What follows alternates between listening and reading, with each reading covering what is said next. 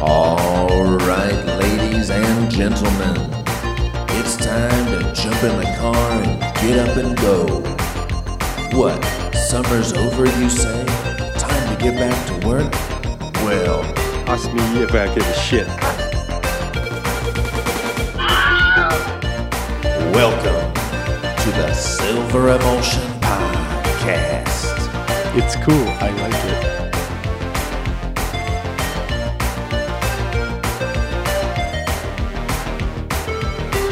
Okay.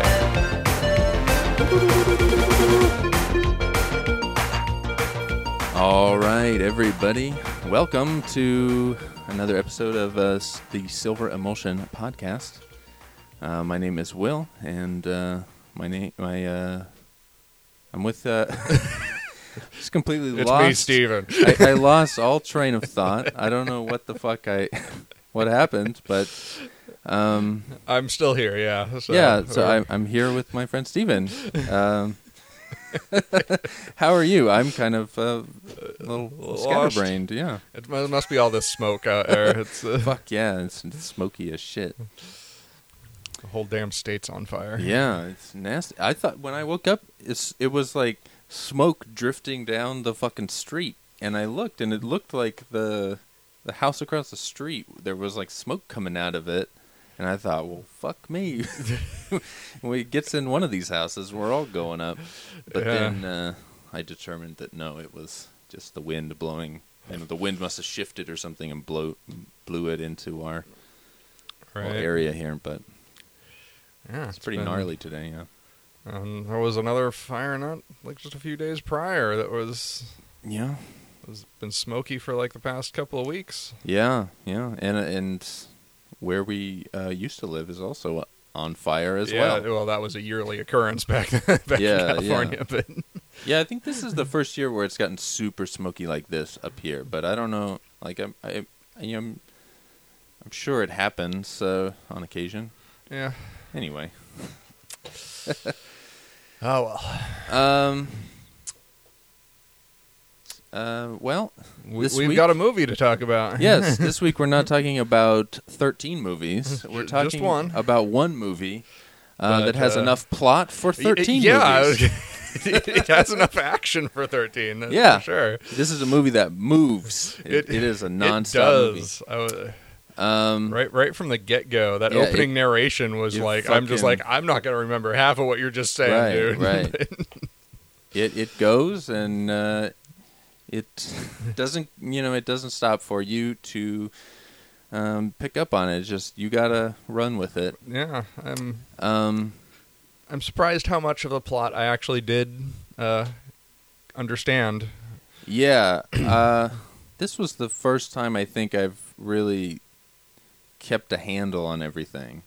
I haven't seen it since I was a teenager. Oh, okay. And at that time, I only had a very degraded, like, I don't know how many generations down the line from VHS copies it was, but it was this gnarly bootleg that was so faded that the sword swing went out of the widescreen. It's specifically the one towards the beginning, and now I'm forgetting everybody's name, but there's like the golden lion guy, and there's a part where he's swinging his sword, and that was the part went out of the widescreen. The quality was so bad that literally from that time that I saw this movie all the way until I just watched it, I thought Sammo Hung played 2 roles in the movie. So it was a big surprise for me to watch it and find out that he was only 1 role. It's like, isn't that guy Sammo Hung too? He really doesn't look like him. Oh, he only plays 1 role. Weird. So for 20-some years, I've thought that Sammo played 2 roles. Wow. I'm curious which roles they were because this is my first Sammo Hung movie, so... Oh, okay. I don't know what he looks like, so I wasn't sure which character he was in the first place. Yeah, I'm trying to think any U.S. stuff that he was in. He had a TV show in the probably late 90s called Martial Law with Arsenio Hall. Oh, wow. And apparently he did a lot of action choreography, and he had Hong Kong people working on it. And I didn't watch it back in the day because I was like, well, I don't want to see a U.S. TV show with Sammo. But I've seen some footage recently, and they just put it out on DVD. Speaking of TV on DVD. And so now I'm interested. But Sammo plays the old guy with the white hair, who was I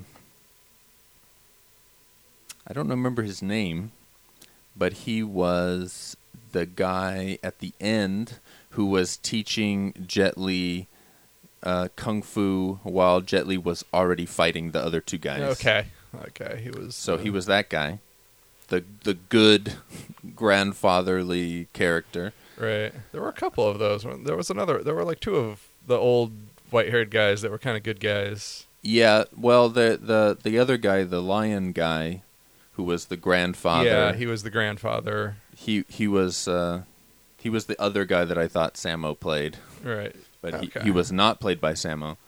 Yeah. And information on this movie is kind of sketchy, so Yeah. I wasn't able to find out who that guy actually was. Yeah, the credits didn't really say anything. No, and that's one of the things that I wanted to bring up. But first, I should probably say what the hell this movie is. Even though we've just been going on and just like nobody knows what we're talking about. Well, I knew that I had not said it, so I just let it go. But to recreate the feeling of this movie and the confusion that might befall some viewers. So this movie is 1993's Kung Fu Cult Master, also known as some other shit like the Lord of Wu-Tang and the evil cult and whatever the fuck. But it is called Kung Fu Cult Master. I want to watch the version that's called whatever the fuck. Whatever the fuck, yeah. I want to find that one and see what they did with it. The movie itself is kind of falls in line with that for Western viewers unfamiliar with the wuxia style. Yeah. It was a holy crap, what am I watching kind of a movie. It is a fucking barrage of wuxia fantasy. This movie is directed by Wong Jing, who is traditionally known for his comedy movies, but like any good Hong Kong director, he works in multiple genres. And he's one of the few Hong Kong directors that like rivals Cheng Che in their prolific nature. Cheng Che, I looked up the other day because I was writing a thing for the Shaw Brothers site. He directed 94 movies over the course of about 20 years, give or take. Wong Jing started in the mid-'80s, like 84, 85, to now. He's up to 101 movies. Oh, wow. He fucking cranks them out. Yeah. He also made City Hunter and God of Gamblers and a bunch of other movies that I assume you will one day watch because I enjoy them. I'm definitely going to watch City Hunter. City Hunter is a must-watch. Yeah. I'm going to have to get that. City Hunter was the same year as Kung Fu Cult Master. Well, that's interesting. Kung Fu Cult Master was also the same year as two giant Jet Li movies. Actually, three giant Jet Li movies off the top of my head. The Fong Sayuk movies, 1 and 2, and which may have been also directed by Wong Jing, if I remember right, but I could be remembering wrong. That's wrong. And then Once Upon a Time in China 3 was also 1993. Wow. So Jet Li was cranking them out. Yeah, I mean, Hong Kong in general cranks them out. Yeah. But Wong Jing is a good purveyor of cranking out the movies. And when I was a younger person, I didn't necessarily care for his movies because they were more comedy. But now, I am a fucking full-on fan of Wong Jing. I love his work. So, where to start with this movie? I guess it's kind of a revenge story, I guess. Kind of. At, Kind of. if you break it down to what its bottom layer is, I Right. guess. I mean, at a base level, the movie begins with Jet Li as a kid Yeah. and his parents. are not really murdered, but they die. Not murdered, but they are forced into, not necessarily forced, but just they are protecting the location of the Golden Lion grandfather, Yeah. who is in possession of one of two swords made during the very quick and brief intro. Right. And the power of the fucking moon, I believe, is put into the two swords. Yeah, something like that. And then it was hidden away. Yeah. I don't know. I guess the backstory is that two really awesome swords were made, and everybody wants the swords. Yes. Because you combine them together and become super powerful. Yes. And basically, there's two sides fighting over the swords. And Well, there's more than two sides. There's multiple there's- sects. Yeah, but in basic, they wind up allying with each other in two sides. Basically two sides, yes. There's basically a more There's righteous internal, side. Yeah, there's internal politics. Yes. But there's, in general, two teams, I guess you could say. Right. Teams of various nations and organizations. Yeah, well, yeah, of fighting styles. What's interesting is that Wu-Tang and Shaolin are two of the styles, two of the sects fighting. Mm. And Wu-Tang is presented as one of the good sides, and Shaolin is definitely one of the evil sides. And traditionally, those Right. are reversed. Mm. Traditionally, Wu-Tang is the guys persecuting the good, righteous Shaolin warriors. Yeah, I get the feeling this film is kind of playing with things like that, because they call these guys that are like the I think of them as the colored team, or the rainbow team, is like every one of their groups is a color. Okay. The guy, and they're called the Evil Clan. Yeah. But they kind of wind up being the good guys. They do. The Jet Li becomes aligned with them Yeah. over the course of the movie. And then you've got, like, I guess, team martial arts styles, where, I mean, not that the colored guys didn't have their styles, but it was Yeah, like everybody has their style, but it was like more like that side of the struggle. Like, all the groups were just in these very bright, stark colors of whatever. Like, there's Yeah. bright green or red Right, or right. whatever. And then the Shaolin guys and the other guys were just more like identified by their styles more so than by their Right. colors. well, Shaolin generally is in the yellow robes. The monks are That is shaved true. heads, and they have the little dots. Yeah, there's the dots there, but But at the same time, they were referred to as Shaolin, whereas Right. the guys on the other side were like the green whatevers, and everybody Yeah, had a yeah. color in their name, and right, Golden Lion and the green bat. yeah, And, that guy was fun. Yeah, he's played by Richard Ng, who is a very famous Hong Kong comedian, Oh, not a martial artist. He's in all the Lucky Stars movies. He's one Ah. of the main Lucky Stars guys, among other things. yeah. So yeah, we've got the two sides. They're fighting over the swords, and some dude is like friends with people on both sides, and they're like, no, you can't do that because Right. we're at a war with each other. Right, and- kind of a Romeo and Juliet thing. yeah. He gets and- together with the girl, and he also befriends. the I don't father know of if the girl. I think was it the is her father. Yeah, because Jet Li is now the grandson. right. and Okay, there so- you go. Yeah, piecing it So- together. Yeah, so Romeo and Juliet, except one of the fathers wasn't pissed off about it, Right. and He was a nice guy. and so the other team goes in and is like, oh well, that means you know where he lives, so tell us where he lives so we can go in and kick his ass. And Right. he's like, no, dude, that's my buddy. And, Right. And You so won't they- get the sword, and then so then he kills himself by just internally exploding his heart. or his heart. something. Yeah. Yes. I was blown away by that scene. It was just like,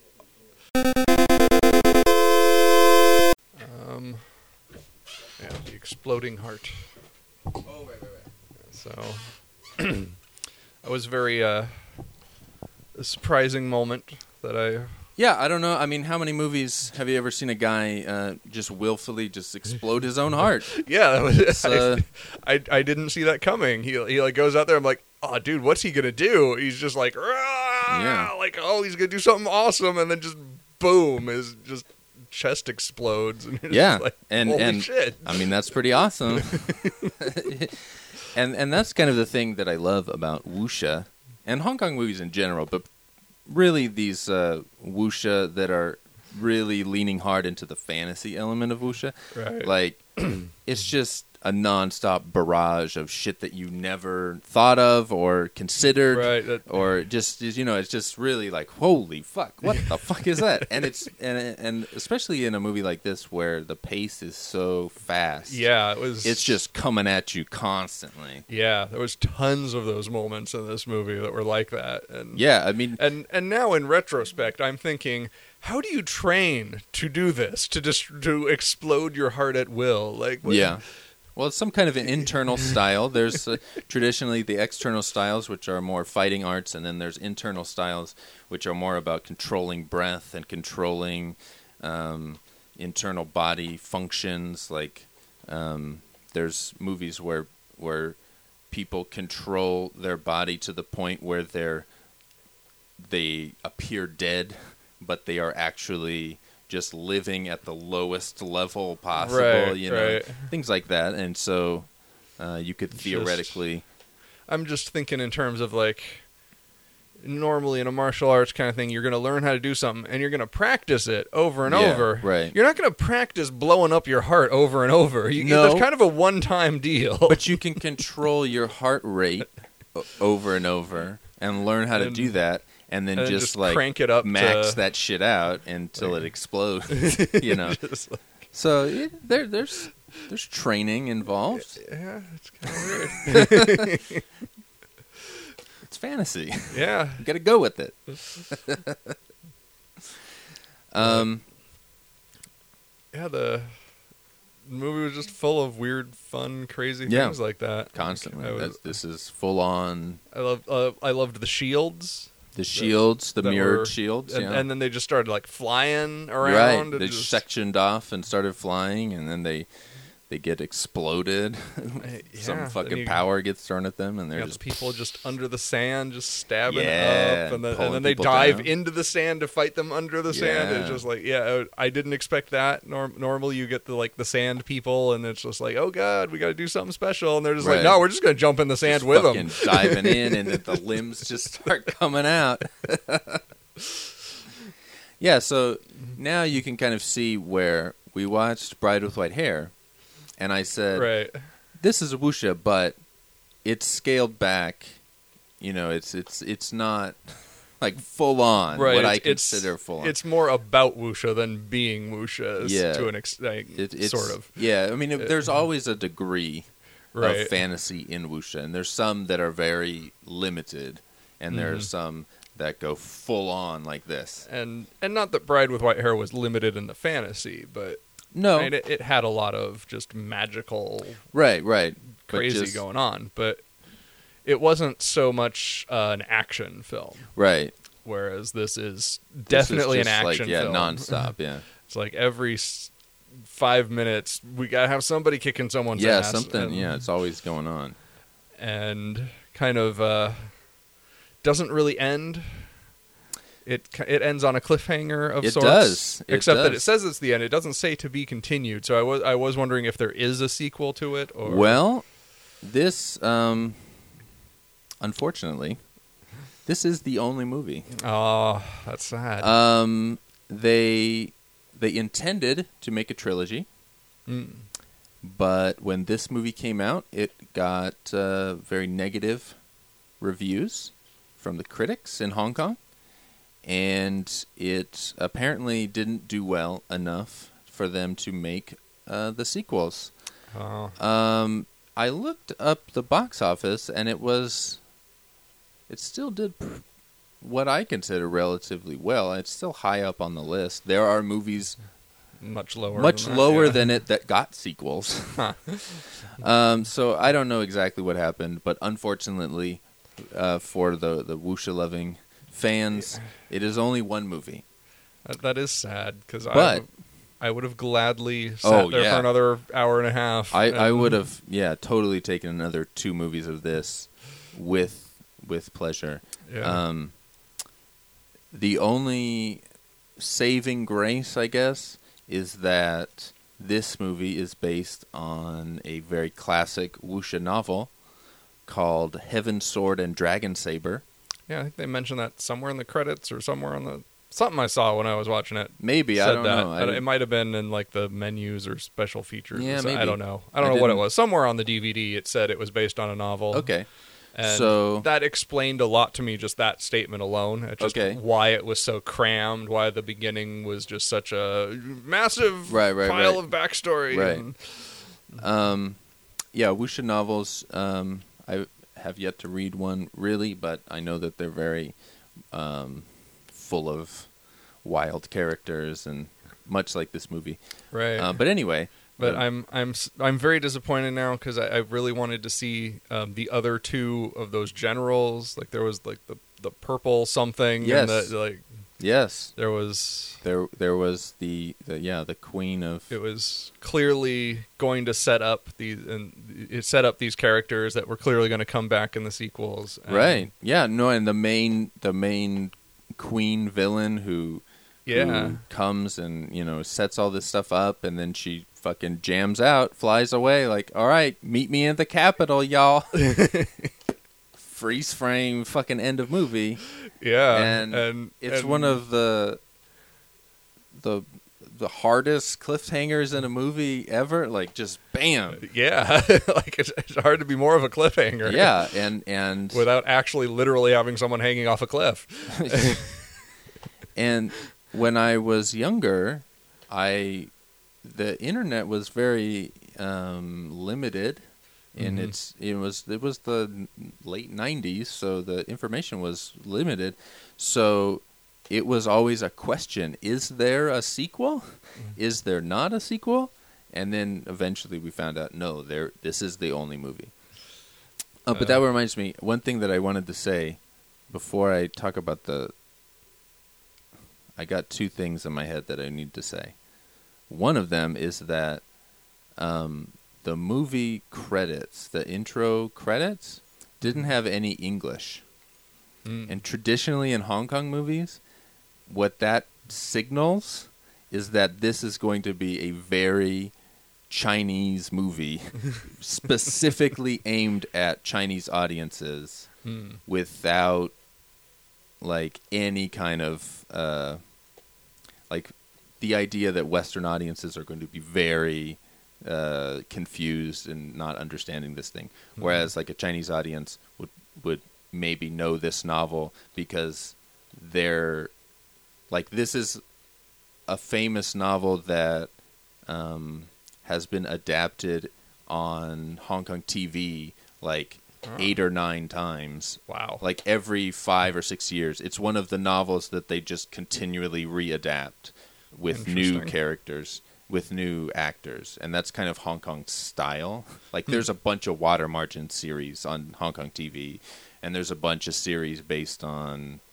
fucking like every wuxia novel every big wuxia novel has a whole bunch of series. So the saving grace is that there's not more of these movies, which is very unfortunate. Right. But there are multiple Other TV adaptations, series that may provide more story, and there are 3 late 70s and early 80s Shaw Brothers movies that are also based on the same novel. Oh, wow. So that I have not seen. yeah, we'll have to. So I will Someday. get there at some point in my series. The first one is 77, I believe. So I'm relatively close Someday. to that one. I guess the second one is also 77 because they just put them out back to back. But anyway. We'll get to them then. We'll Maybe get not there. on a podcast, but Yeah. Well, I mean, we can. I just have to get to them with my series first because I have Right. to remain pure. Pristine, Yeah. right. Much like Jet Li in this movie. He must remain pure to preserve his kung fu energy, which is a thing that comes up in kung fu movies anyway. But Right. And that was a part of the humor of this one. yes, Of, that's part of the Wong Jing directorial style. The lowbrow humor is probably like the one thing that is in all of his movies. it came as such a surprise when it would do that, just Yeah. because it feels like such, maybe not highbrow, but it feels much more elegant, I guess, that it wouldn't stoop to potty humor, and then it does, and you're just like, what? Right. Well, that's Hong Kong. The humor is generally fairly lowbrow, broad humor, and that's why a lot of people don't like it. They like when I was a kid, I just thought it was stupid, and I didn't really get it. Not that I was watching a lot of comedies, but like I was just like whatever, because I was watching whatever the fuck I was watching at that time. Woody Allen movies that are a little more heady in their comedy.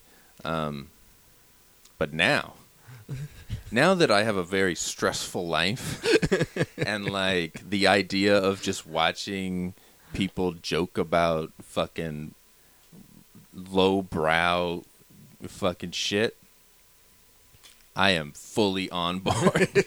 And so I enjoy it quite a bit.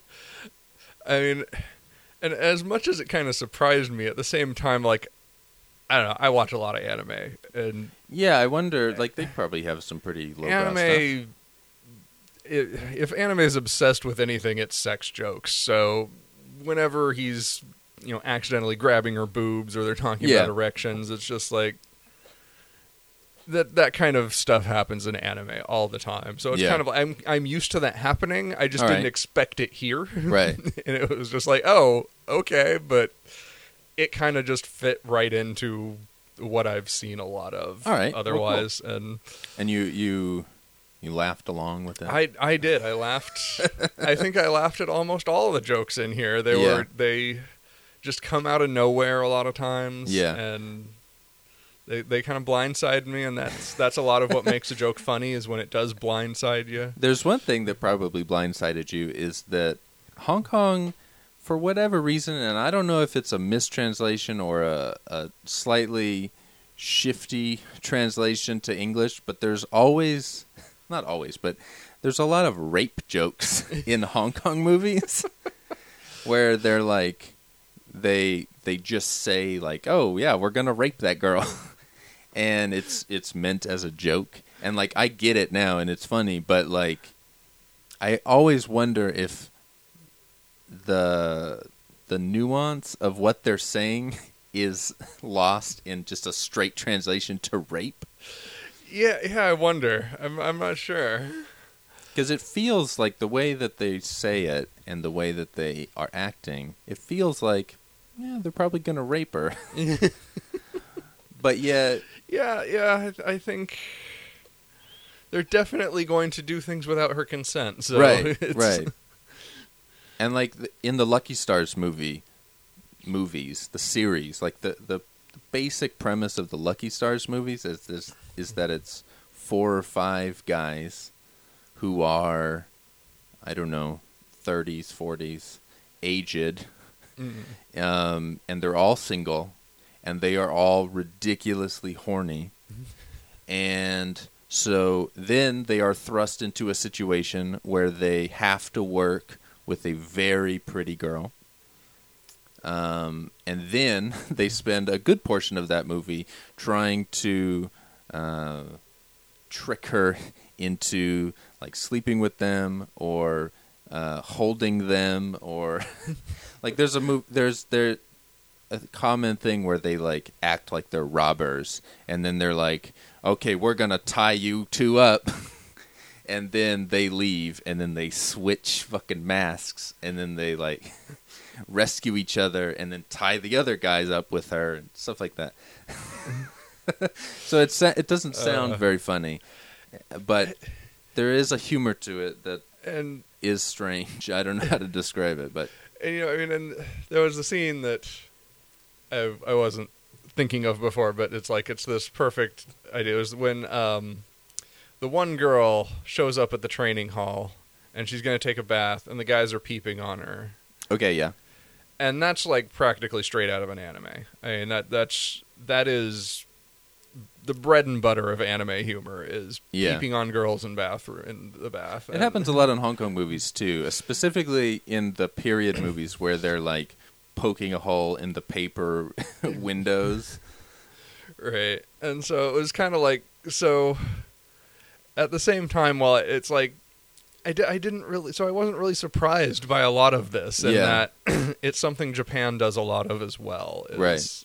And so it's just something that I've kind of gotten used to. There's like a bleed over between the Asian culture. Yeah, there's some kind of similarity there. Yeah. That the attitude towards that and the portrayal of it is in many ways kind of similar. Yeah. So that actually didn't really throw me Surprise off you at all, really. Okay. It was just kind of like, oh, well, we're doing this. All right. Okay. And the film as a whole didn't strike me as it was going to do that, just stylistically. And so it surprised me that it did. But once I was like, okay, yeah, we're doing this. All right. I would say in a more straightforward wuxia, not made by Wang Jing, who is inclined to put comedy in, you don't necessarily see it to that level. Especially in Shaw Brothers stuff, you don't really get that kind of comedy. I mean, it's throughout. I don't know.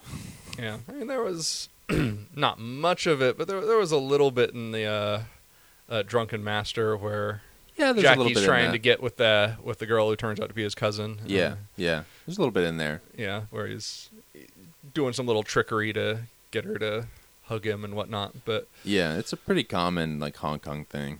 Yeah, and that I think is where it gets a little different. In anime, it will usually be accidental that the big anime thing is that some bumbling fool will just kind of trip and crash into a woman's boobs and then be like, "Oh my god, I'm sorry." And everybody thinks he's a pervert when he's doing things on accident. But, but then there is the question of whether he really is a pervert because he is, of course, enjoying it. And, right. But that's the anime handling on that, is that it's not a deliberate. Yeah, Hong Kong is a little more deliberate about it. These are just and not that anime never goes the deliberate route, but it's right. The common one is that you've just got the bumbling idiot main character who just stumbles into these situations and is being falsely accused of being intentional and yet still, I guess, reaping the benefits, I guess. Yeah. If you want to call it that. Yeah, I don't know, but I understand what you're saying. Yeah, I don't know that that's exactly... It's weird to describe, but more, you kind of have to experience it to really know right. how it deals with things, but it happens a lot in anime, that the sexuality is paramount in situations. The mistaken grabbing of breasts and stuff is a common thing in Hong Kong as well. Like, there's this very famous scene in Police Story 3 with Jackie where, like, Michelle Yeoh, like, falls as she's trying, like, it's mid-action scene, and she's, like, falling as she's trying to shoot these guys, and Jackie, like, goes to catch her because he's fallen underneath her. It's like this big series of choreography, and anyway, he like holds her up by the breasts, and then realizes and is like, ah, and then she falls on him, and it's like a joke. Ah, they fell. I don't know. It doesn't come through, right? But and we have a joke like that in this movie as well, where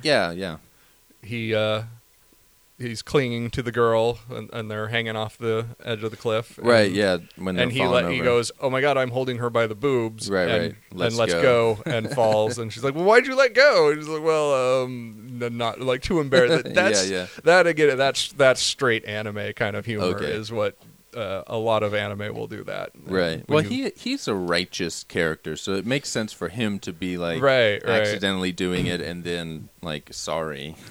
Yeah. And then there's the more lecherous guys that are like, let's do it. There's girls over there. You know?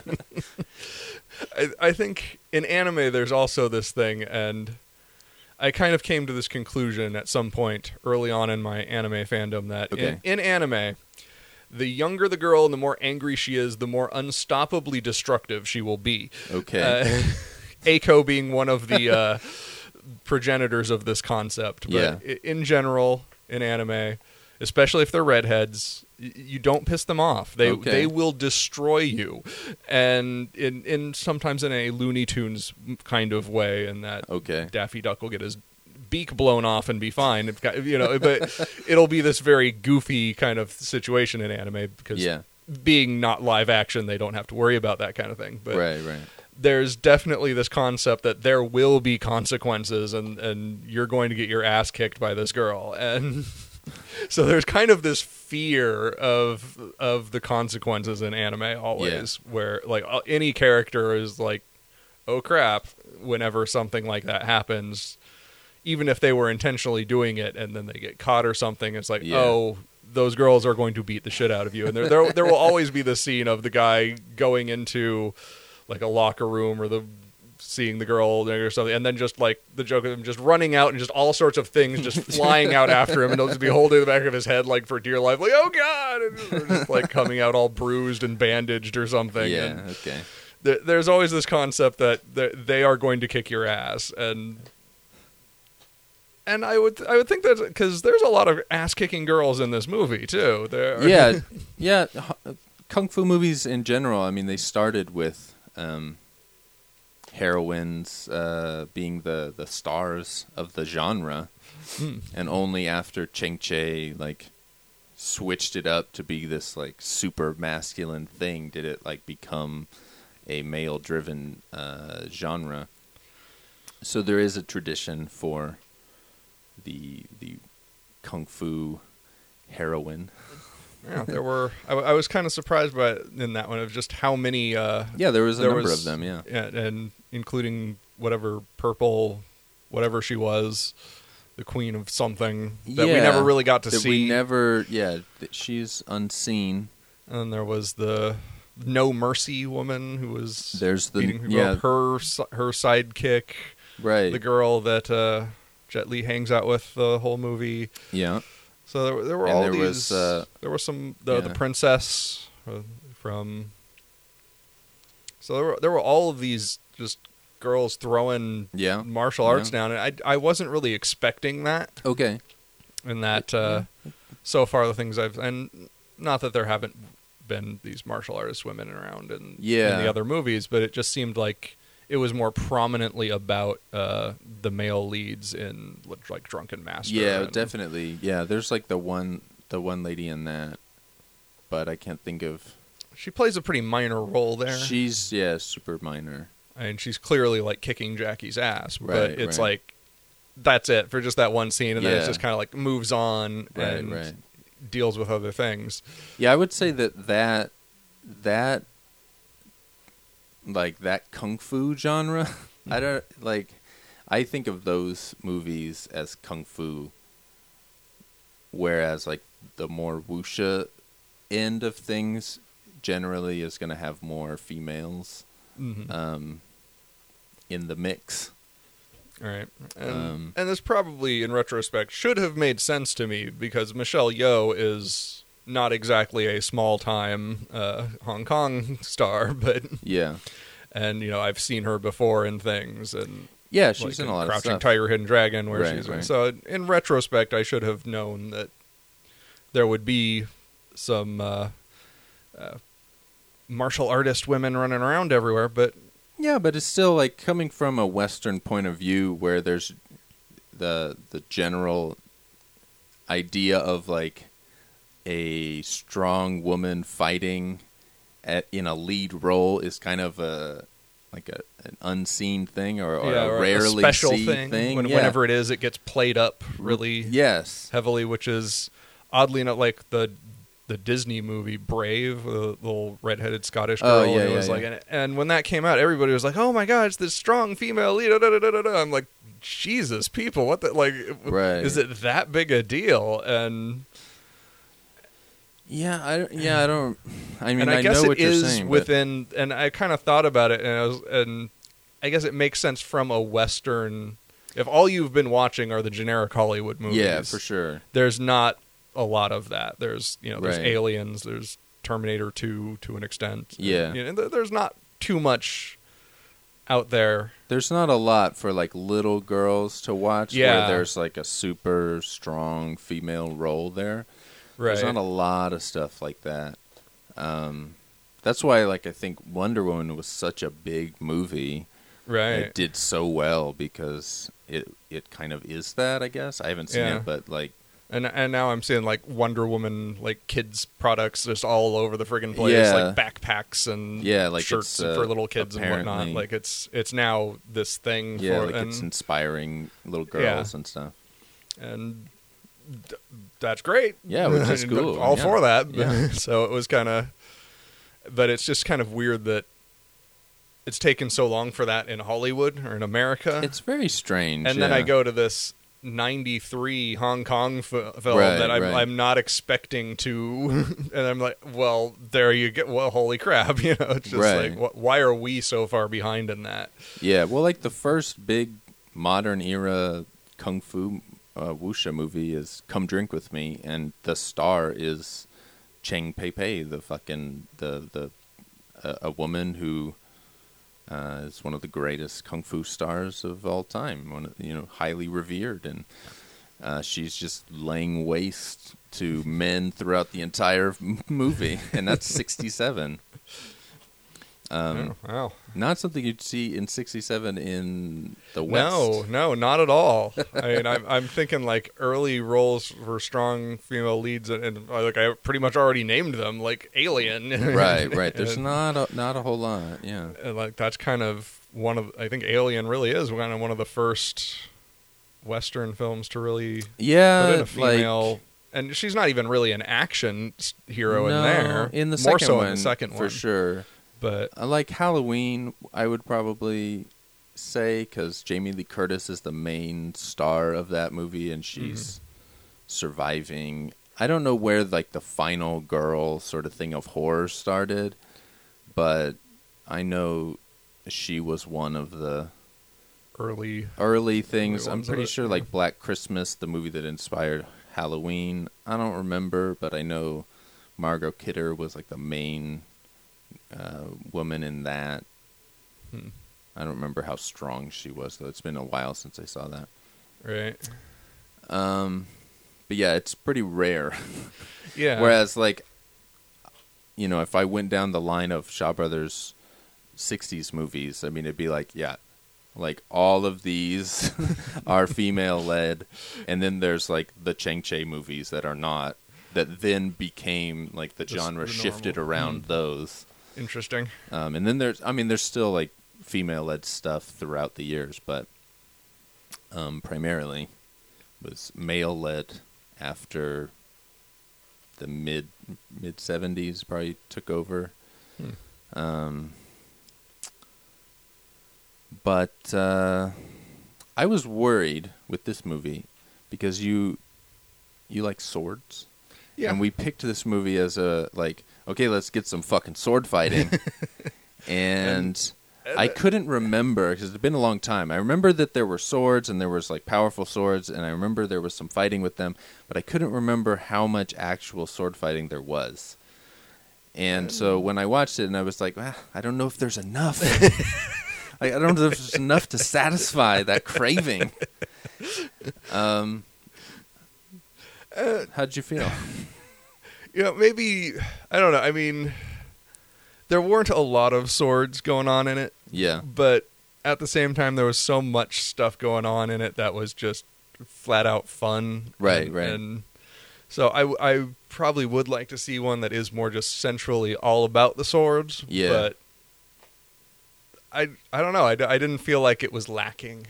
It was... Yeah, I wouldn't call this movie.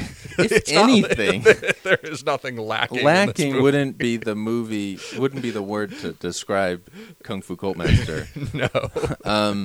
some people might say it's lacking in coherence, but I would say it's fairly coherent. Having watched it, right, and trying to like put it together, it seems like it's fairly, like I had a hard time keeping all of the little minor factions apart, right, and remembering like, okay, who's this guy with this person and that, but overall, the broad story was fairly easy to comprehend. I thought, it wasn't that bad. Yeah, like I said, I was like, from that opening, I thought, oh god, I'm not going to understand any of this. Right, they really blast off with that, yeah. But then, very shortly after, I was kind of, I got it. I knew what was happening. It was because that's the common complaint with this movie and Western viewers is that it's ridiculously confusing. It doesn't make any sense, and therefore, it is a shitty movie. But like, honestly, if I didn't know what the hell was happening, I still would have loved it. And that's from all the crazy shit going on. Right, exactly. When I first saw it, it was very hard to make things out. Like, there's a lot of stuff in this movie that I saw now that was definitely like I don't remember. Like a lot of it because it was too blurry or whatever. Like I said, I thought Sammo Hung was two different roles, right. And I had no idea that he wasn't. But even through all of that and the subtitles, because the subtitles were burned in VHS subtitles, so they were also blurry and incredibly hard to read. And there's a lot of scenes in this movie where it gets bright and then you can't read anything on the subtitles. So I was very, working at a very serious disadvantage to understanding a movie that is relatively hard to understand. And especially at that time, I wasn't super knowledgeable about wuxia or understanding the differences of that and more traditional kung fu movies. So I liked it then. And I didn't know what the fuck was going on. Right. And I don't understand how you could not just get a lot of fun and enjoyment out of it, because it's just like a nonstop barrage of weird, cool shit happening. Yeah, and fights and so much of it is just fun. And there's a guy that fell off a cliff, and then you see him later, and he's fucking strapped to a ball by vines, and he's rolling around. Yeah, like doing kung fu. How is that not entertaining? I loved that character anyway, just because it was like he was just some random chef at a restaurant, and he just finds a scroll and reads it, and he's like, "I am a kung fu master." It was like, what? He just goes off kicking ass. Kicking ass off the cliff, yeah. Yeah, I love that guy. Yeah, he was such a fun character. Yeah. He was, and I loved the little little black teeth and shit on his mouth and stuff. Just a fun guy. Yeah. Another guy that I couldn't figure out who he was played by. Unfortunately, one of these people lost to the Chinese characters that I am unable to translate. Right. The language gap. Yes, that's what they call it. I guess, maybe. I might have just made that up. I don't know. Oh, no, that's a thing. I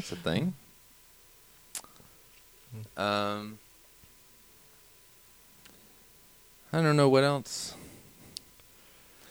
Sammo Hung choreographed the action. Oh. Also, so I don't know that this is necessarily representative of his traditional style, but it is definitely representative of his imagination in terms of choreography, where there's a lot of crazy shit that happens and gets thrown into the choreography, and I can't think of anything offhand, of course, but well, there's the fun girl with the chain whips. Yes. And there was the time where the guy got stabbed. I think it was the Golden Lion dude. Uh-huh. It was one of the old guys. He got stabbed with all these swords. Yeah. I thought for us, and he was like, "Rah!" I thought for a second he was going to shoot him out like bullets and hit everybody like Bride with White Hair. Yeah. But and I think that did happen once in one of the scenes, a different fight, like shot the scabbard out or something. Yeah, there was a part where during when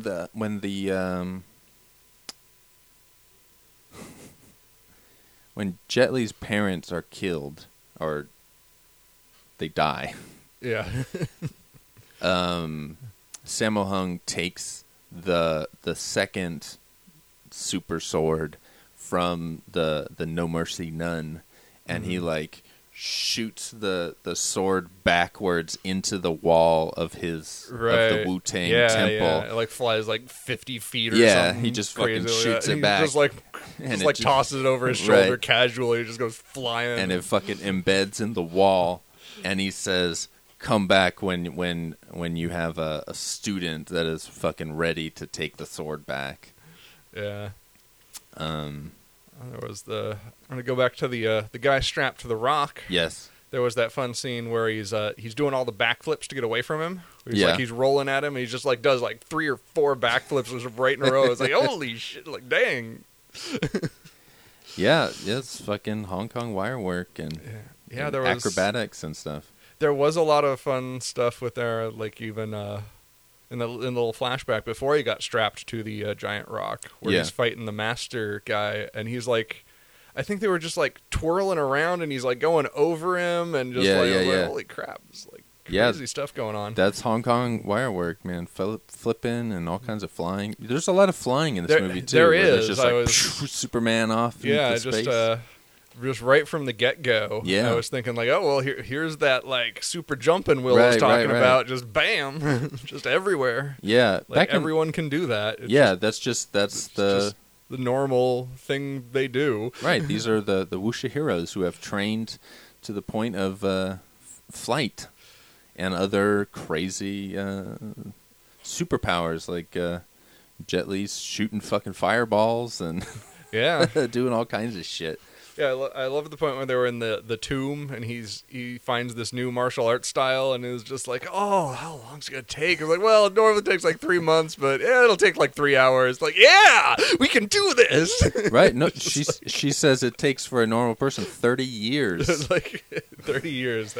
But to a master, 3 hours. And he's like, all right, we got this. Like, well, then let's do this shit. Yeah, and he learns it. And I loved the specificness of it. It's like, yeah, it'll take 3 hours, like exactly 3 hours. Yeah, and that's the thing too with this movie, where there's a lot of kung fu styles being taught very quickly, right, to characters, whereas usually, more traditionally, I would say that, like, you might see either training sequences that are meant to represent years of training or characters that generally do have to go through, like, that 30 years of training to then come back and fight off the master at the end of the movie. That's, like, a more traditional sort of structure to a movie. A kung fu movie, but like this movie is just like blasting them out. Like whatever they need to get to the next scene. Like, okay, he's got to learn this solar stance to get over the fucking jinx palm that he learned that he was hit with as a child. So he learns it pretty quickly because the guy is fucking shooting balls of light into him. And yet there was this training montage of him sitting there getting tied up by vines and just getting things shot at him. Yes. Thrown around, and there was a brief thing there. It was like, oh, hey, here's the training montage that Will keeps talking about. Yeah, I mean that's a weird sort of. That one's kind of a minor one, I guess. Well, it's a weird twisting of that training sequence that you would normally see. Like generally, it's like the first real like hand-to-hand kung fu movie, there's a scene where he learns to jump by strapping all this like weight to his legs, and then he just jumps and jumps and jumps, and then it like keeps showing him like, oh, now he's a little higher, and he's a little higher, and then eventually like he's jumping over the house. And so it's usually more of like an incremental, like, right, do this one task, kind of like a Karate Kid. Have you seen Karate Kid? I've not seen it, but it's so. You understand the wax on, wax off shit. I can't just believe culturally that how thing did is you so get through pervasive. the 80s and not see fucking Karate Kid? Jesus I don't Christ. know. That's I know. nuts. I know so much about it. Maybe I did Yeah. see it and I just have no memory. Perhaps 'cause you saw it when you were it's- super young. The movie is so ingrained culturally. It's Yeah. like I know it anyway. Oh man, it's it's a kind fucking of like great movie though. yeah. Oh man, that's a movie. Yeah, there's a lot of movies I just have not seen. Yeah, I'm through the podcast, I'm happy to enrich your horizons. yeah. No. This movie in particular has been a wonderful. I would imagine. Yeah, this is the first real like hardcore, straight up wuxia that you've Yeah, seen. So. and I think as much as I wanted swords, I think this was what I like. I just wanted some really awesome, crazy action. Like super fantasy. Yeah. Yeah, and so this was filling that urge. Yeah. So. It fits the bill of. Yeah. See, like that's the thing. I thought, is there enough swords? But then at the same time, I thought, there's so much. How could he be disappointed that there's not enough swords? I was wrestling with that while I was watching it, and I thought, I came to the thing like, there's no way that like the takeaway is going to be, well, there's not enough swords, you know? Yeah, I mean, I kind of had this feel like, well, you could use more swords, but it's like that's not the takeaway of the movie. Like right. It's like I would like to see more swords, but there didn't need to be more in here. It right. was. And while I was watching, I was also trying to think of like this era or like 80s Hong Kong movies that are like full on sword movies, and it was hard to really come up with movies where they're just like straight up always using swords. It's a thing in the Shaw Brothers era, like specifically in the beginning of wuxia, and then the later wuxias where they're using a lot of swords. And so the Shaw Brothers adaptation of this novel, those movies are probably very sword heavy, having not seen them, but I'm just assuming. Yeah, you're making me much more interested in this early era of wuxia and what's going on in it. And yeah, the early era is super sword based, but the choreography is not necessarily there. Right. It's a lot of like flailing swords and people falling, and they're not necessarily getting hit, obviously. and the great movies are still great. But you have to definitely look through a contextual eye to like sort of understand and enjoy them. The big ones like Come Drink With Me, One Armed Swordsman, stuff like that is just very enjoyable regardless. Those are the movies that have withstood the test of time. This is the 50th anniversary of both of those movies this year. And they're still great 50 years later. But when you get to the mid to late 70s and those wuxias, I haven't seen a lot of them, but the ones that I have seen are like, I think exactly what you search for in terms of sword fights, where it's the intricate Hong Kong choreography and it's very sword based and also other weapon based too. Right. I was thinking of a Sammo Hung movie that I watched a few months ago called The Odd Couple, and that movie, like, every fight is weapon based, and it's known as like, this is one of the greatest weapon based fighting movies ever. And so there's swords, there's staves, there's all kinds of various weapons that come in, and so I thought, oh, that would be a good movie to show Steven. Yeah, sounds at like some point, you know. Yeah, someday we'll get to that. Right. We have a lot of things to get to, so there are a lot of movies out there. There's tons of them. Yeah, especially We've in terms of broadening horizons, there's just like There's so whole many worlds things, yeah, of random things out there that that we're both expanding to. Right, That right. neither of us have seen that we're expanding to. yes. This So. great cinematic underbelly of things that are not necessarily well known. Right. That's what I enjoy exploring. Not that Yeah. Hong Kong movies are this underground thing, but I feel like in terms of foreign movies, they are They don't thought get the less cred. of. Like anime, I feel is also in there.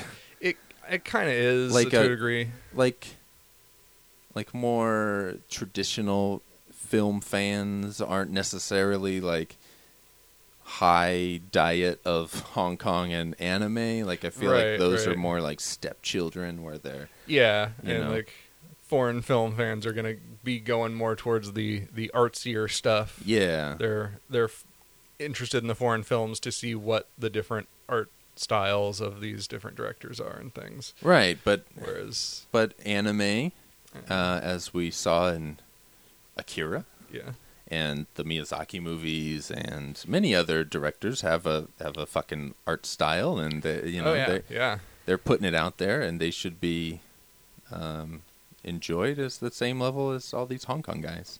yeah. So There's definitely some of that. Yeah, I like fighting for the underdog.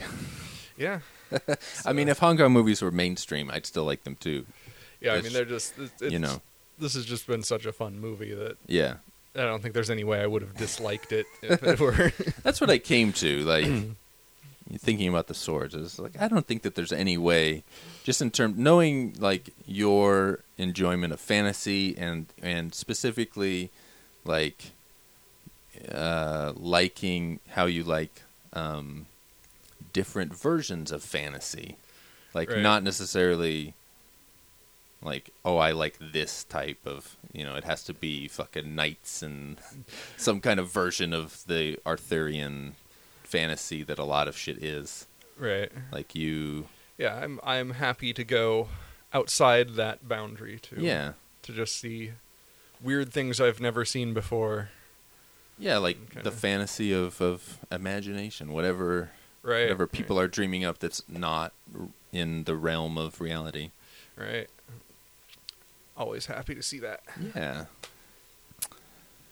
even in more contemporary settings, which yeah, generally I tend to go for ones more like this one or you like a period based thing. like, Yeah, or maybe not specifically a period based, but something beyond the normal world we live in. okay, Just, yeah, I can get that. Just Yeah. and I think not because it's like I can't deal with it in the real world, it's just Right. because it's more. You're going to have more oddity in it if it's outside. Yes, of, you have more weird You, imaginations. you have of more things, freedom yeah. to throw in things that are just like, what the fuck did I just see? Right.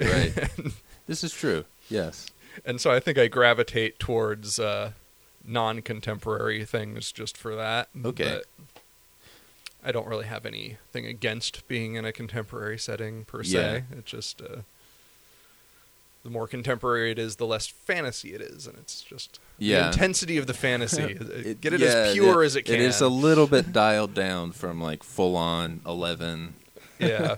So I think about watching this movie, watching any of these movies that I haven't seen since my early years of Hong Kong love is always very exciting because it's almost like watching them for the first time. Like I remembered a lot of shit in this movie. Right. The ending is very like burned into my head. I remember loving how she just jumps off and then it just ends. Like, it just stops. Yeah. Like I love that. I that's very much in my brain, and the look of some of the characters was always something that I enjoyed. The guy on the rock, yeah. stuff like that.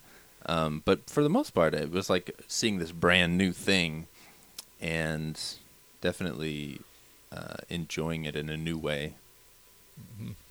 So it's always very fun, and it makes me remember like, oh, what about that fucking movie? I gotta like watch that movie. And so the movie that I'm thinking of, especially now because you're talking about contemporary things, is there's a movie called Heroic Trio where it's three women who are the heroic trio, and they fight, and it's modern day, but it's also like elements of wuxia and elements of the gun side of Hong Kong, and there it's also fights because Michelle Yeoh is one of the girls. So at some point, I definitely I haven't seen that since I was a teenager. That sounds also. like an awesome movie. Yeah, and there is a sequel to that one. Ooh, and it has a sequel. Yes, and that one is also 1993. Oh, wow. And the sequel was 93. Okay. Like I said, they fucking pump them out. And so if they were smart, they would have just made the 2 or 3 movies It's just back all in to one back go and with just this movie, and then pumped been them able out. to crank them And out. it would have been like, oh, everybody hates it, but we already made them. Here you go. Right. Yeah, that would have been So that would have been wonderful because I would very much like to see the sequel that would fuck have yeah, been made. yeah. No, my first thought upon finishing this movie was that the fact that these sequels to Kung Fu Cult Master were never made is one of the greatest tragedies of Hong Kong cinema. Like, it's just like, fuck. Like, they weren't necessarily popular in the day, but these are movies that would have stood the test of time for fans of wuxia. Yeah. Just like, goddamn. Yeah, I mean, I haven't even seen a lot of wuxia, and I'm like fully on board with this right. one. This Yeah. And that's surprising. Most new viewers find a lot to be confused by. I had a feeling that you'd be fine, Right. but then the swords thing kind of. The swords thing is like, I don't know. What about the swords? What about the swords? We kind of picked this one like specifically for the swords. But no, the swords that are in here are pretty badass. They are. Like, that's another thing about the old fucked up copy of this. Those badass swords and how they glowed yellow. They must have just looked like lightsabers. Well, I didn't know that they were glowing at all. I just thought they were golden swords, like the metal was golden. I had no idea that they were glowing. And so seeing them now, like, oh, they were glowing this whole time. Who knew? They were just glowing with power. I had no idea. So, again, one of these great things of, I still love my bootleg tapes. I still have some of them. Right. And they're fun and nostalgic to look back on, but Right. I am happy to have the higher quality. the better quality DVDs. Although some of my DVDs are basically just those, not the bootleg quality, but the same print that would have been on the VHS, just put Right. onto a DVD. Like the Bride with White Hair was like that, where, well, no, that had actual subs, removable subs, but Yeah. it was closer because it was non-anamorphic. But Right. anyway, getting down the nostalgia rabbit hole. Yeah, that was this one. I meant to ask you, like, did the sword bleed through the widescreen again this time? Because I actually didn't have it. No, I didn't see no. any letterboxing on mine. No, because it's 185. So on now we have widescreen TVs or monitors or whatever. So Right. there are no. There's no widescreen to There's burst no out of. widescreen to go out of. Yeah, because I was noticing that when I was watching it. I'm like, oh, I wonder if I'm like, oh, I don't have any letterboxing at all. It's Right, fitting the right. the proportions of my screen exactly. So I'm Yeah. not, or at least it's showing me that. I'm Right. I wasn't sure if No, it was cropping or No, something, that's the ratio. It was always, you had VHSs that were widescreen probably. So there was Yeah. the full 235 widescreen and then the little letterbox of 185. Yeah. And so this was one of those movies. So the sword actually went up to the top of the TV screen, out of the widescreen, and then came back around and went down underneath it. And it was really cool. I mean, it was a fucking blast. I don't know that I actually still have that tape. And that would be one But that if I you would... did, that would be worth popping. That in would just be to the see. one that I would like to have if I don't have it. I don't think I have that one anymore, though, unfortunately. Yeah. Um, Yeah, I remember some like the old VHSs like that they're hard to watch anymore because Yeah. I remember I had a copy of Akira on Okay. VHS and it was a really nice copy on VHS because they letterboxed it Yeah. but they put the movie at the top. Oh, one of those and they top put the letterbox. subtitles all in the black part. Yeah. So now, if I watch that on a widescreen TV, yeah. I either have the pillar bars on the side, Right. and the whole thing is shrunk, or I zoom it in and I'm cropping the top and cropping half the subtitles off. And so it's like, oh, this was fantastic back when I got it in the 90s, and now it's just like borderline ruined. Yeah, that sucks. My copy of Ron, the Kurosawa movie, that was like that. Yeah. And it's like I couldn't understand it, why it was done that way, but oh well. Yeah, that's one of the things, because you can't remove the subs or do anything with them on the VHS. So. Yeah, so it was kind of like, I can't. That sucks. Yeah, so it was like I had this copy of the movie that was great for its time, and I loved it at the time. I was like, oh, this is so cool. Why don't they all do this? That makes it so much better. I see the whole screen and I get the subtitles. Yeah, yeah. And then, but now on these new TVs, it's just kind of like, oh well, now it's just screwed up. Right. Yeah. No, I love the advent of the widescreen TV, but there are certain there's things, little transition dilemmas that go on. Yeah.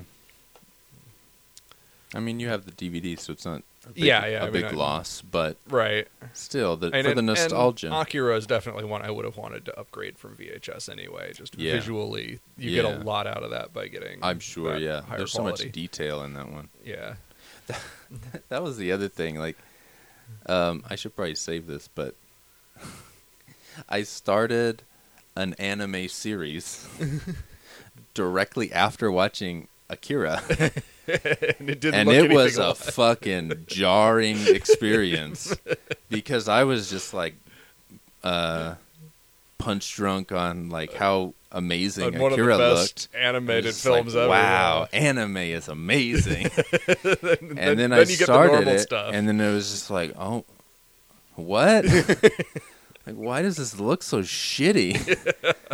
And then it's sad. I realized, like, well, it's not that it's shitty. It's just not at that. It's at TV series level, there's not. A very big difference between the TV budget and Akira, which was the most expensive animated film ever at the time. Yeah, so it took a while to adjust.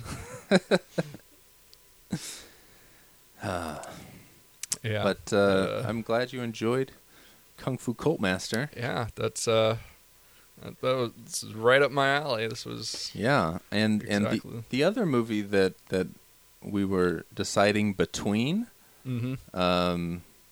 the Soy Hark movie Zoo Warriors from the Magic Mountain, is very much in line with this in terms of the fantasy level. Not quite as fast paced, and not quite as quick, but the level of fantasy is at or near the same. You know, it's at the same quality of film, like, you know, in terms of fantasy. Sounds great. So definitely, that's one I want you to see. Yeah. So look forward to that, folks. Somewhere at down some point down the line, yeah. The infinite string of Silver Emulsion podcasts. Right. The never-ending. Well, we could end it at some point. I mean, if we ever decide to end it, we could end it. We could. You know, it is. But I will feel that wherever we do end it, it will be incomplete. And that it will. Yeah. No, it will always be incomplete because there will always be something else that we could have watched. Right. The string of movies is never ending. Right. Especially in this age of content. Oh yeah. Where things are always being created and lost things are being resurfaced or whatever. Yeah, and I think we could limit ourselves to things only made in the 20th century and still be endless. And still never for finish sure, in our for lifetimes. Sure. Like my specifically with Hong Kong movies, I try to watch at least 2 movies a week, and that doesn't count any of the movies that I review, like Jackie or Shaw Brothers. And so I try to watch 2, and I don't watch anything that's like past maybe the late 90s, but generally past like the early 90s. Mm-hmm. And there's just like a wide array of movies that I am not even close to touching the whole wealth of that untapped fucking gold mine of Hong Kong. Yeah. And I can feel believe like it. I've seen a lot of Hong Kong movies, but when I look at, Well, compared to me, you sure as hell have. well, yeah, but I mean, I've been at it for a while. Yeah. You've been at it for practically your whole life, it seems like. Yeah, I mean, I got on board when Rumble in the Bronx came out in the U.S., which was 95 or 96. That blew my mind. I'd never seen anything like it. Then Super Cop, which was it's actually Police Story 3, Super Cop. When that came out in the U.S., a few months later, I saw that and was suitably blown away again. And then around that time, I reconnected with some friends who had, unbeknownst to me, all been down the Hong Kong movie path already and started tape trading, and so they had this wide library of Hong Kong movies that my brain was like totally waiting for. Yeah. It was like this fucking gold mine, you know. It's like, holy shit. What? My fucking mind was blown, and so then that began a whole series of years. But then I lost track. Like, when late 90s came, CG was coming in, the handover happened, Hong Kong movies got kind of shitty in my eyes and our eyes as a group. So we all kind of faded away from Hong Kong movies. And so then I didn't pick it back up, really, until I started Silver Emulsion in 2010. So there's a good 10, 11 years gap there yeah. where I was totally lost. And I remember talking to my friend, Uncle Jasper. When I first started the site, I was like, I really want to, because part of the idea of the site was like to share my weird sort of love of these weird broad range of cinema. And so I thought, like, I want to get back into Hong Kong movies, specifically the ones that I watched back in the day for the nostalgia fact, but also because I remembered how many there were that I had not ever seen, and I knew that the access level was so much higher at that point. Yeah, back in the 90s, getting a hold of it must... Yeah, it was rough. We had a lot. I mean, we had a lot of movies between the 3 or 4 of us, all like coordinating and like getting copies of other movies that the other one didn't have, and then copying those for each other. And right. So we got a pretty good library, but and at the time I felt like, fuck, man, we've seen most everything. And then looking back at it now, it's like, oh fuck. It was a very small slice of Hong Kong. Yeah. So I've been, ever since Silver Emulsion started, really like kind of uncovering all that shit. But really the last probably 2 years is when I really like realized like I'm getting older. Like I'm getting to the later years of my 30s. Like I think I was turning 35, and I was just like, fuck, man. I'm not watching a lot of these Hong Kong movies that I need to double down and just fucking enjoy life, you know? Yeah. I was getting very stressed out, and so part of my my way to invigorate my life. Yeah, get to those things you love. Yeah, so then that's when I started really beefing up the collection. I mean, Right. I had a big bunch of Jackies because I had been reviewing those, and anyway, then for the last like probably 2 years, I've really been like getting a bunch of random Hong Kong movies and stuff. And now that I love comedies, that's opened up a real Whole world nother, of enjoyment. Doubled your library of potential. Yeah. They'll- Like Stephen Chow movies I've really gotten into, and he's a weird guy because he still directs movies now, but he made all of these movies like between probably 80 88, 89, when he was just becoming popular, to like 95 or so, he made like 35 movies. He just like cranked out. There was one year, like 91 or something, where the top 10 box office hits of Hong Kong, he was in like the starring role in like 7 or 8 of them. God damn. He fucking cranked him out, and then he just stopped acting. And Wow. he like directed a couple movies here or there, like over the next 20 years. It's real strange, and I don't know why, but Yeah. he's fucking great, and I've really become a big fan of his. But anyway, there's a world of shit out there. Yeah. I feel like I'm just peering into this sandbox and Yeah, going you're like, at the- holy crap. I'm just like at the Right. tip of it. You're at the tip of it, and there's a lot of stuff out there. Yeah. So that's part of like what I enjoy about this new configuration of the podcast, where it's a 2-person thing, where it's like it's not so much just me exploring whatever I want to get into. It's more like I'm rewatching things, and I'm like showing you things, and you're Right. showing me things, and Yeah. so it's a fun sort of give and take, sort of trade-off thing. Yeah.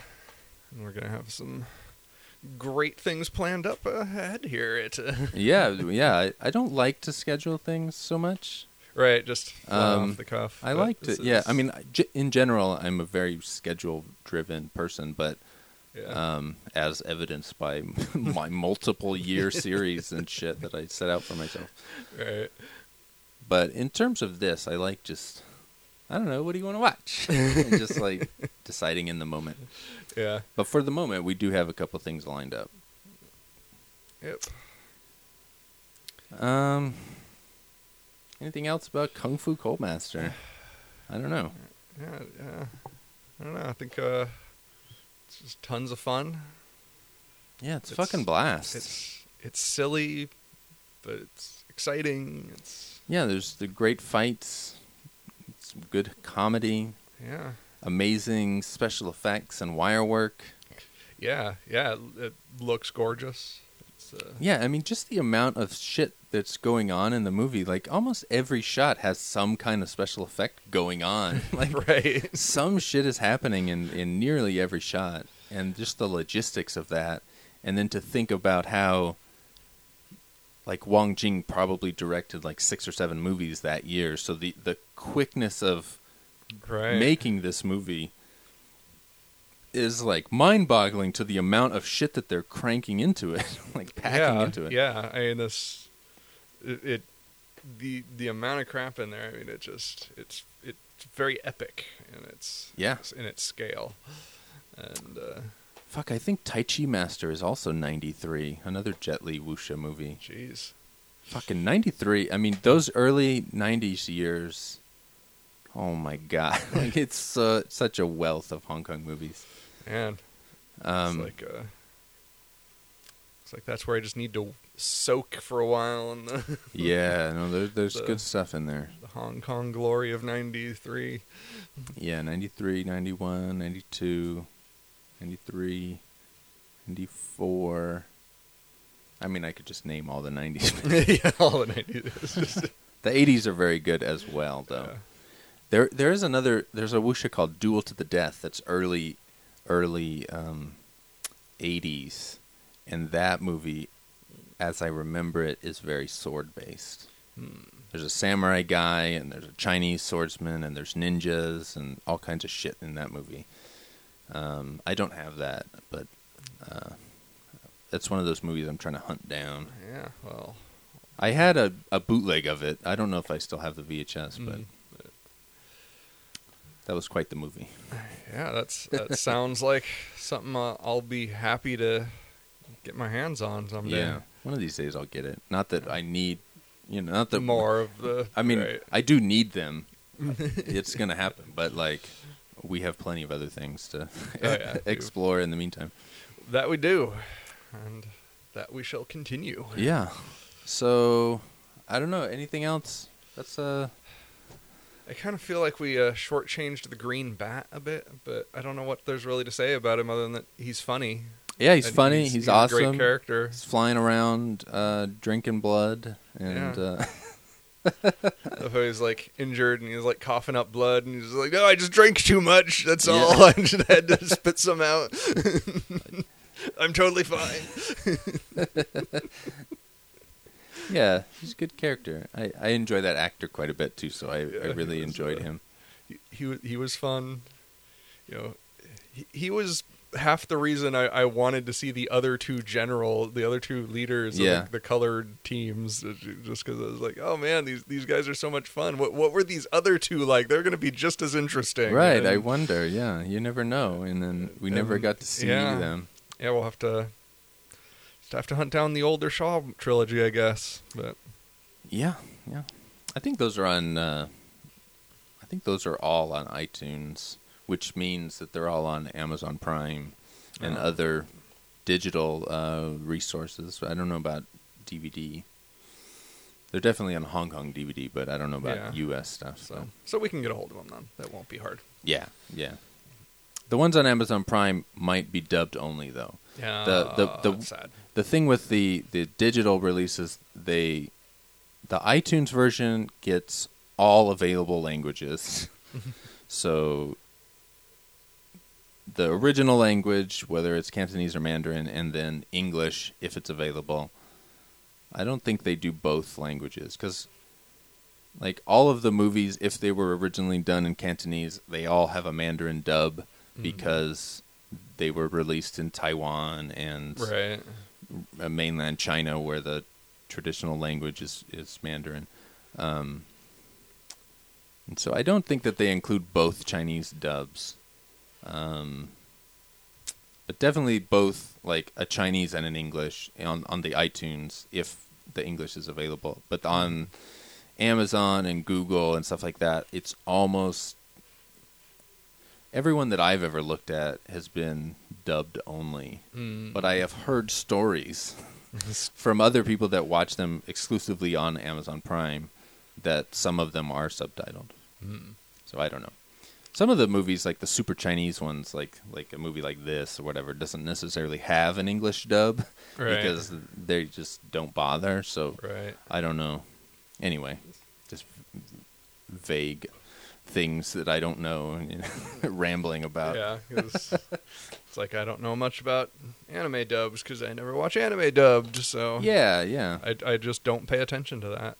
It's not what I care about. Yeah, there was something about anime that I was going to tell you about, but I don't remember. Oh, I was looking into Chinese animation, and I wondered how... yeah, they've got to have some. They do. I was looking at these Journey to the West adaptations, because of that. Tezuka involved one. He did one worked on one in the early 60s, and then I found out that there was a Chinese one about that same time. And so I was interested in comparing the two. Yeah. It happened because I was looking for that. I was looking for that and the other movie that you mentioned on the other podcast, the 8-Headed Dragon. Oh, yeah. That movie. I was looking for the DVDs of that, and then that also, like, in the lineup, I saw these other Chinese animation Journey to the West things. And I was like, oh, what is this? So I was looking into all of these things. But anyway. Yeah. So I guess we'll sign off. Yeah, I think we've pretty much covered it. Yeah, if you fucking like fantasy, watch this movie. I don't know how available it is in the U.S., but the Hong Kong DVD is all region and is readily available at Hong Kong importers, such as my favorite is one called DDDhouse.com. They are fucking awesome and have great prices. Cool. But you can also get them at other places like Yes Asia, which is very much more expensive, but they are also reputable, among others. Anyway, get it and watch it. Yeah. Highly recommended. Yeah. So I'm glad Great you movie. enjoyed it. Yeah. Glad you enjoyed it.